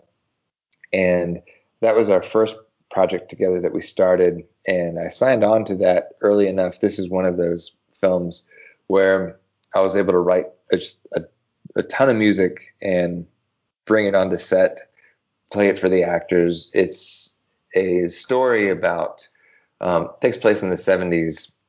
And there's this creature that after it kills someone, it can take their shape. And there's this guy who his whole family's been killed by this thing, and so he's just out for revenge. And so he's kidnapping girls to be bait for this thing, basically. But it was a super fun project, and musically was a blast because, again, like going back to pulling what I'm seeing on screen into the music, all the percussion was trees and sticks and leaves. And like actually another time that we were staying up in North Georgia in the mountains, we rented a place, and I just spent like the whole weekend just sampling just all kinds of stuff in the woods and just get all this texture and everything. And so like I absolutely love the score for that, and I'm really hoping we get to wrap that up hopefully early in next year. So that's one. I just finished another short film, also with that same director, with Zach, that was really cool because it was different for me. It was a drama, this really heartbreaking story that's now out on Vimeo. It's kind of starting to make its rounds. We're probably going to do a longer version of that and head to festivals next year. Nice. But that was a blast, and that was the one that I was referencing earlier. That was like literally just piano and cello. That was just this really. It kind of came pretty quickly as far as the melody went, but I was really happy with that. I don't know how much about this. I'll talk loosely about this because I don't know how much I can say. Going to be working on my first documentary, which is cool because I haven't done anything like that before.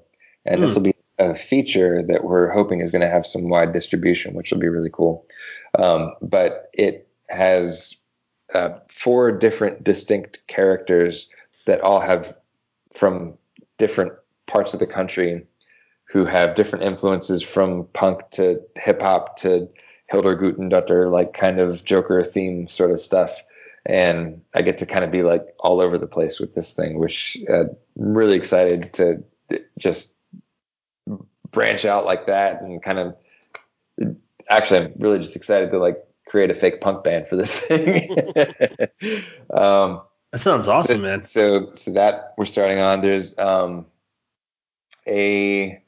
so Schrader Thomas, he's a director in Austin, and I worked on Cheap Devils, which was a short film that came out this summer, and that was actually the project that I actually finally won my first award, IMDb award for Best Original Score.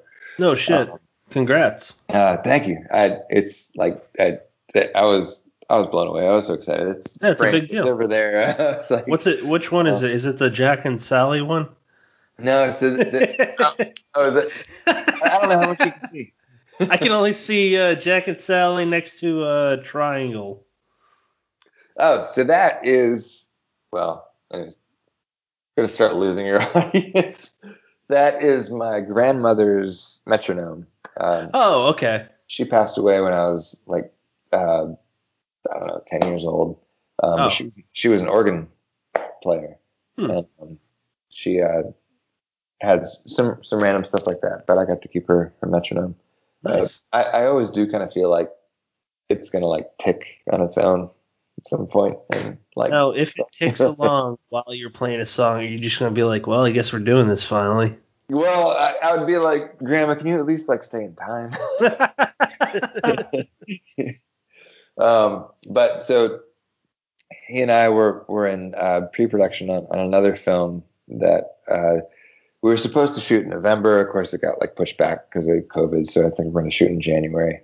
But this project's really cool because it's kind of like this serial killer origin story kind of film, which is a blast because it goes back and forth between the time that started all of this, which is in the 80s, and then to present. So I get to mess around with like some synth stuff for like the 80s scenes and then go back to, so it's like this very Nightmare on Elm Street kind of sound for that stuff, and then go back in. So like I love that kind of thing. And then Josh Mallerman and I, we probably can't talk about a lot of that, but we have some things that are coming up that you should definitely be seeing probably early on in next year. So, well, if you and this Josh fella want to come on after you're looking for that to be promoted, get your asses here, sir. Absolutely. Josh who? He's this guy. As nice as he is, he's one of the few guests where I was actually pretty fucking nervous to talk to at first just because of who he is. And Brennan had to text me, dude, calm down. The funny thing Josh is, did a wonderful job of putting everybody at ease, though. Like, I've heard a lot of podcasts that he's on, but for whatever reason, about 15 minutes into ours, he just started doing impressions. And he never really let up on it. Like he would answer questions. He came out of nowhere. He would be himself, but you could count on an impression every 5 minutes or so. It was interesting. It's funny. Yeah, like, I mean, the funny thing is, like, he's not immune to any of that. Like, I remember the first few times we would have Zoom meetings about stuff. Like, he would, the Josh Mallerman outfit, the sport coat and everything, In the hat. He in the hat. And he's going to be a Simpson character one day. Yeah, exactly. So, like, before we would have a meeting, like, he was always in that outfit. And likewise, I would make sure I was in like my coolest punk rock t-shirt and like, my hair was all right and everything. And then like, a handful of months into our friendship and stuff, it would be like in our fucking PJs. All right, I'll let my guard down now. Yeah, he seriously, he's the kind of author where I could see him being like George Romero in the sense where normally the author's hidden behind their stories, but Mallerman's just too, whether he likes it or not, he's just oozing with too much of a interest, and he's got a thing that I could see him being a Simpsons character and having a Halloween costume based off of his life. I always love when I see random posts by him where his fiance is dressed up like him. Yeah, did you see that for Halloween? I did, yeah. She's incredible, man. Like she's such a character, and I mean she's a great actor in her own right. I like she's like they did a this crazy film. I don't know how many years ago it was. He probably doesn't want me to talk about it, but and she was in that, and she played a dude in it, and like to see her transform, like, because she loves like makeup stuff, like, when that's her thing is like makeup design, and she's got skills. If you saw her in this thing, you're like, that can't be the same person. He talks about Allison a lot, and at one point, after I don't even know how much time passed, he's like, "Oh, Allison's my fiance, by the way." Like me and Brennan knew because we listened to him, but for someone new, I feel like they'd be like, "Hey, I think I missed the introduction of that person." You just assume everybody who's listening knows who Allison is, so. Yeah. He's like, oh, Allison. I like it. I love when couples love to talk about each other in such a nice way. As weird as that sounds, it's not for everyone. Yeah. Now, Chris, I won't ask you to confirm or deny, and I obviously I don't even know if this is what you're referring to, but I would just love to see the whole Carpenter's Farm thing get, a physical release treatment, a hardcover book with, Josh's story and Shane Douglas Keene's poems maybe at the beginning of every chapter, complete with, a vinyl of your, I guess it could be a CD, but let's face it, let's do vinyl. Josh would do it vinyl. Josh would do vinyl. That guy loves vinyl. And I know Michael Bailey wrote a novella with it. And there are a few other people who I'm sure I'm forgetting who did either novellas or stories that go with it. I would love to see a physical release that just encapsulates that period. When we're dealing with something that we've never seen before. At this point, quarantine is old news. We've all been dealing with it for 8-9 months, and we're all dealing with it in different ways by November. But at that time when you guys were doing it in May or June or whenever it was, it was new. It was weird. It was to a degree frightening. And you guys entertained us all. To encapsulate that and kind of, set it in concrete, set it in stone with a physical I would love to see that personally. So I'll answer it in this way and tease a little more. It's one of the things I was referring to. Nice. Now, so the album's already been mastered by this amazing dude in LA.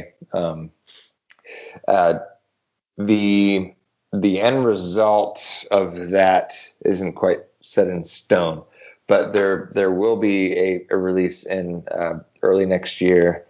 The first version of that isn't going to be vinyl just yet, but that is the hope for a more permanent thing, for sure. Which is, it just blows me away. But I agree. That whole time, that was therapy for all of us that were involved in the creation of that stuff. Because it was scary as hell. It's, all of this is still, frightening. But at the time, it was all like, we didn't know what next month looked like.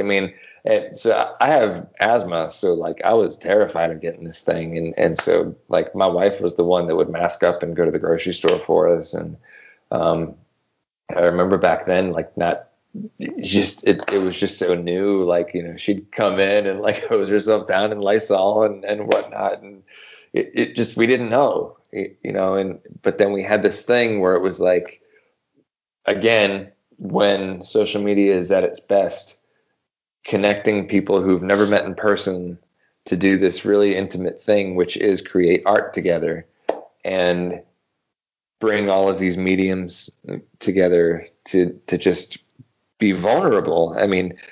Josh, first and foremost, be vulnerable to like write a thing in front of people and like, I'm going to make mistakes. Like there's typos all over this thing, I'm sure, all that kind of stuff. And that, just kind of goes back to, the character he has, which then goes back to, again, the kind of music that he loves is very in step with, my upbringing. And I think it just comes back to like, just genuine, I want to make a thing to make people feel a way. I don't want it to be too heady. It's not about me. This is just a thing I want to present. We're all into any kind of art, and I do think it's mostly, I don't think it's all escapism, but it's a big part of it. And I don't know, that was forever I will remember this time. And I don't think you're wrong labeling it escapism, especially at the time that it was coming out. Yeah. Like, it was absolutely escapism. Now, I remember a lot of authors within the horror genre either making their ebooks free or like down to that 99-cent mark, 'cause not only to, help people, but to encourage them to stay home. Like, hey, here's something to do. Here's 6 hours of reading. Download it for 99 cents and fucking stay home. I wouldn't hate a second round of that, since our numbers are over the moon. I know that they are here in Massachusetts. I saw, I don't know if you read or heard about Paul Tremblay's book Survivor Song, where, he wrote it, well over a year ago, long before he could have predicted COVID, unless he's some sort of, magical man. He is brilliant. He is brilliant. Question. And he, made some offhand comment in his book that Massachusetts had seen 10,000 deaths due to the plague that he, created in his book. And now Massachusetts has bypassed 10,000 COVID deaths. And the numbers are just out of this world. I'm getting away from what I originally said, but all of the people who made their books either free or cheap, to the community coming together was incredible right off the bat. Like from, I believe the date was March 13th, because it was the last time before yesterday that we had a Friday the 13th, and it didn't wind up so well. And then, for Josh to say, I'm going to do the, a literary equivalent of a live album, in order to, just send something out to people who are home, who are scared, who are nervous, who are living through unprecedented times.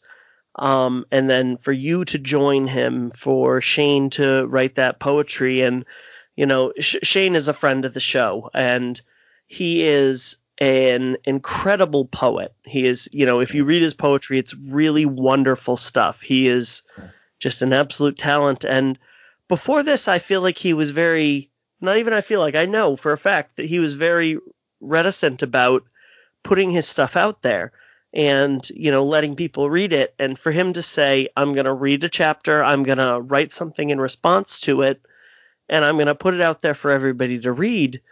That was huge, and it's great stuff. For everybody to come together and basically kind of collaborate, music, poetry, prose, on this project, it was absolutely freaking huge for the community at large to be able to read, to be able to hear, to be able to immerse themselves in.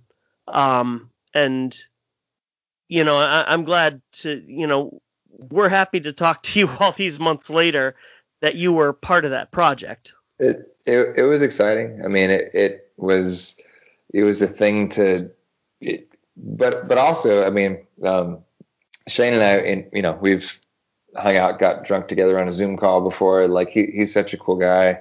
He has such a cool voice. I want to do like a spoken word album with him. He sounds like a profane Mr. Rogers. I've heard that somewhere. Yeah, he's so cool. But like, I don't think any of us are immune to those insecurities. The first thing that I wrote for Carpenter's Farm, I uploaded and tagged Josh on two pieces.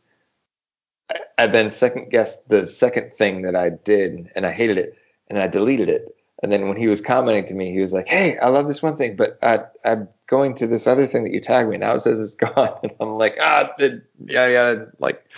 was all insecure about it, and then sent him that thing, and then he loved that more than the thing that I thought was better. But it was kind of like after that, it was like, okay, this process, this project, it's all about that. We're just gonna like show our cards, just I mean, there were chapters that I was like, well, that was shit. But it's out there, and it's like, hey, this is what I had. This is me. And but that's awesome, man. And you are a very fun person. And I just want to say my wife seems hard to impress with when I'm like, hey, so we got this guest and that guest, and because she's not into horror, she's fucking smarter than me, but she doesn't read much. Yeah, not a high bar. But I bring that up because today while I was making dinner for us, I was just playing your soundtrack for Carpenter's Farm. I'm like, hey, we're going to have this guy on the show tonight. And she was like, oh, wow. And that's all she said, but trust me, that means a lot. It was like, well, there's a tangible element to it, like you say we're going to have, this author. She's not going to read the book, man. She doesn't like the books we do. She doesn't like the books I write. So, it's actually talented. Like, listen to him bang on that guitar. Let's move to what are you reading? Because I know you're a reader too. We've pretty much established that throughout the show. Yeah. Actually, funny enough, I just bought. It came in Amazon today. Speaking of, and no like ass kissing or anything, but Mad Black Wheel, which I have yet to read of Josh's. I just got also, which I think I was going to finish reading first, and shit, now I can't remember. Oh, I see Coraline. I just noticed that. Oh yeah, that like. I mean, the movie was cool, but that book was phenomenal. Who am I? I feel like Neil Gaiman is kind of like a personality metric. Like if you know who Neil Gaiman is, and you know, even if you know who he is, but especially if you enjoy his work, I want to hang out with you. So if you know who he is and you hate him, fuck you. He was the, I don't know. For me, he was kind of like the drug that sort of like brought me back into reading. So like, I remember when I was a kid. So I was the generation of scary stories to tell in the dark. Mm-hmm. That was the book. Like I think all three of us are kind of Pat. Can you confirm that? Yeah. I wasn't actually for that series, but I was old enough. I was like super into Goosebumps. God damn, 1980. Pat was born in 1989. Yeah. I don't know when you were born. I was 85. Patrick is a baby, relatively speaking. Yeah, no, you're the youngest one in the group. It's all right. A bearded baby. But like scary stories, I mean that was a thing. I mean that was like the coveted, book that series. Goosebumps, sure. But I remember like reading Christopher Pike when I was like in junior high, and he's big too. And he, I remember like, I think I wrote it down because I thought about it. Whisper of Death. Not a very cool title, but I remember that's actually a really cool title, I think. It's all right. But that book was the first book that I read that like the story like twisted and did this whole thing that just sucked me in, and it was like the first thing that I read like within a couple days of getting it that made me go like, oh, like well books are also cool. Like, and so like I had those kind of moments, but for sure like Neil Gaiman, Graveyard Book. That was the name of that book. The Graveyard Book. It is the Graveyard Book, yeah. That like, I mean, that like grabbed me. I mean, Neil Gaiman, yeah, he's one of my heroes. American Gods, of course. Like, but the thing that I was thinking about that I just got was The Hollow Places by T. Kingfisher. Mm-hmm. I just got it like a couple days ago. I was like 2 chapters in, and this is the first thing of hers that I've read. I can't remember her real name. That's her pen name. But in this story, she's recently divorced, and the way she writes about divorce, I'm like, okay, she's either been through this or knows someone very close, because it was just stuff like, her ex is posting things like, every day's a gift, that's why they call it the present. And I'm like, oh, I'm fucking been there. Like, but, yeah. So that's those two are kind of what I'm diving into this next week. But Ted Grau, T.E. Grau, he I don't even know how I found him, but a couple of his books really like sat with me that I still think about. There was one, I can't remember the name of it. It was a novella, but it was like this super cool version of a vampire story where, what the hell's the name of that book? I give books away after I finish it. Like I used to hang on to them and hoard them and stuff, but as soon as I finish them, I always give them to someone that I think will enjoy, so I don't have it here anymore. But it was this awesome story that this girl who was in love with this other girl who had it in her head that the reason this girl was sick, the thing that would cure her was if she had been a vampire and she could make her eternal. And at the beginning, you're just like, oh, she's just psycho and that's not a thing. And so she's trying to find actual vampires in her city. And she's just ending up at these goth clubs and stuff.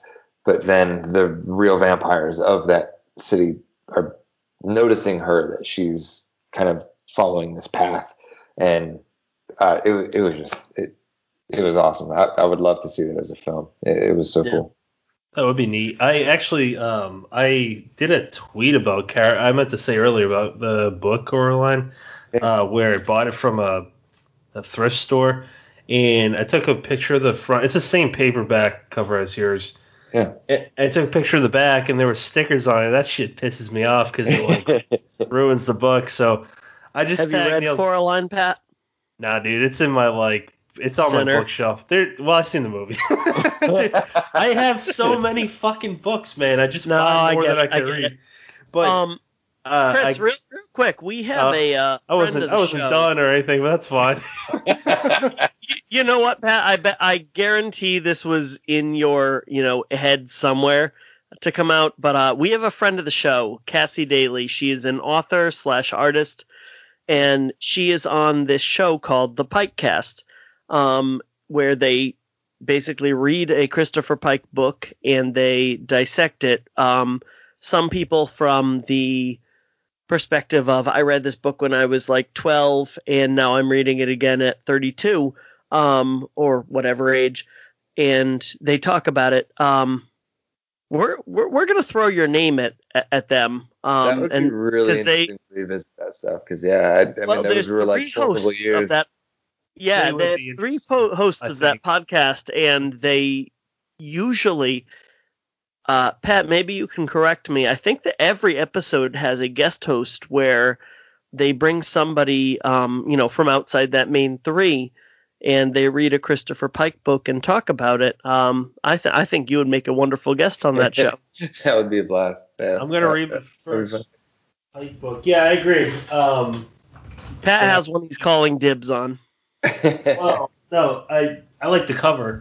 It's the Eternal Enemy. I've never read Pike before, so that'll be fun. That'll be in February. But yeah, you would be, I assume, would be a fine guest on the show. But Pat, I interrupted you. I'm so sorry. Go ahead. But Chris could prove me wrong. I hope to not. Are you saying he'd be a terrible guest? That's what I said. Really I He's been a fine guest today. But I was just saying that I tagged Neil Gaiman in a tweet that had the back of the cover and said, hey, I'm paraphrasing myself. I tried looking for it. I can't find it. But I basically said, hey, does this warrant me burning down the thrift store? And he just said in his nice, polite way, no, please do not do that. And it blew up. The tweet blew up. I wish I bookmarked it, but he is British, so he is polite. He's polite, but I also remember hearing him say he was, and I don't know what interview this was or like how long ago it was, but he was talking about the students, college students that would reach out to him for like book reports and stuff, and he hated it. And so his reply would always be, pretend I'm one of those dead authors. I don't mind. just write about me as if I'm dead. When you have an author who is creative, inspiring, and non-problematic, like, oh my God, latch onto them like grim death. And Neil Gaiman fits all three of those. He's just, everything he writes is creative as fuck. It's wonderful. It's imaginative. And he's not a bad person. He's a good person. Have you listened to his? So he did the narration for Neverwhere, his Audible book. Holy shit! Like it ruined Audible books for me because I'm like, well, I've read no the one's book gonna twice. do I have this. not heard the Audible. Because it's him and he does all these voices and all the characters and stuff, and it's just like it. I mean, I lost sleep because I just sat up and just listened to him. He's just a wonderful human, you know. Yeah. And we need those. We need in 2020 more than any other goddamn year. We can use them. We could use wonderful humans. Now, where can people follow you? I mean, primarily Instagram, Twitter. Instagram, Chris Campbell Sound. And the reason is because I had Chris Campbell Audio, which is where everything else is, but then something got jacked up with my Instagram handle. I had to start all over again. So Chris Campbell Sound on Instagram or Chris Campbell Audio on Twitter and chriscampbellaudio.com. You can find all my stuff there.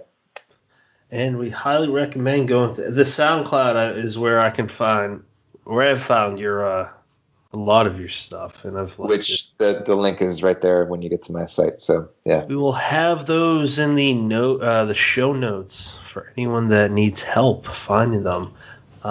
Chris, is there anything you want to say before we say goodnight? Or Brennan, is there anything that you want to say before we say goodnight?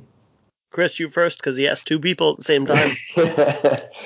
No, I just this has been a blast, guys. I'm honored that you reached out to me. This has been fun hanging out. And absolutely. Yeah, thank you, man.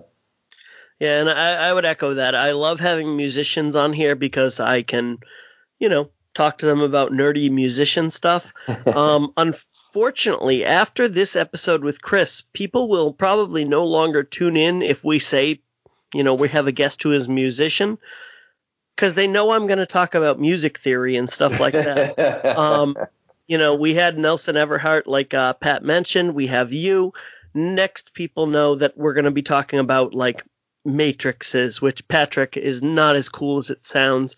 That's in Music Theory 4. It's right after you learn that you spent Music Theory 1 through 3 learning the rules so that you could break them, but it's before you realized that musicians have basically turned everything into math, and music no longer has any creative aspect to it. Boring. Yeah, fucking boring as shit. Yeah, no question. But Chris, it's been an absolute pleasure. I love being able to kind of talk composition with somebody who can look at it from that aspect of a prolific creative, and also can look at it from the aspect of I understand the keys. I understand the creative process behind it, the timbre and everything. I've loved this conversation. Oh man, this has been a blast. I'm honored. Thank you, guys. Yeah, and anytime next year, brother, let us know. You got it. Yeah. Everybody, I hope you've enjoyed this. Check out Chris's music. He's got plenty to come by the time that you hear this. Well, actually, this is only a week away, so probably nothing new by then. But he's got a lot on his plate. But we highly encourage it. So thank you, Chris. Thank you, Brennan. Thank you, listeners, for joining us for almost 2 hours. Appreciate you, and have a good one. We are in your mind. We are all around. You are now leaving Deadhead Space. Because I'm an old soul, I've made myself a Negroni. I don't know if you guys are drinking anything tonight. So no, I wish. I got to write tonight. I worked for 10 hours, and then I spent the next few hours with my family. So yes. I need to write, man. I can't do that drinking. What is a Negroni? I've never heard of that. So the reason I know of it is it's this old 70s old school thing. So it's gin, sweet vermouth, and Campari, it's this old Italian thing, and yeah. Chris, you may be too fancy for this show. We hope to. Patrick, get your shit together. I got this. Third take.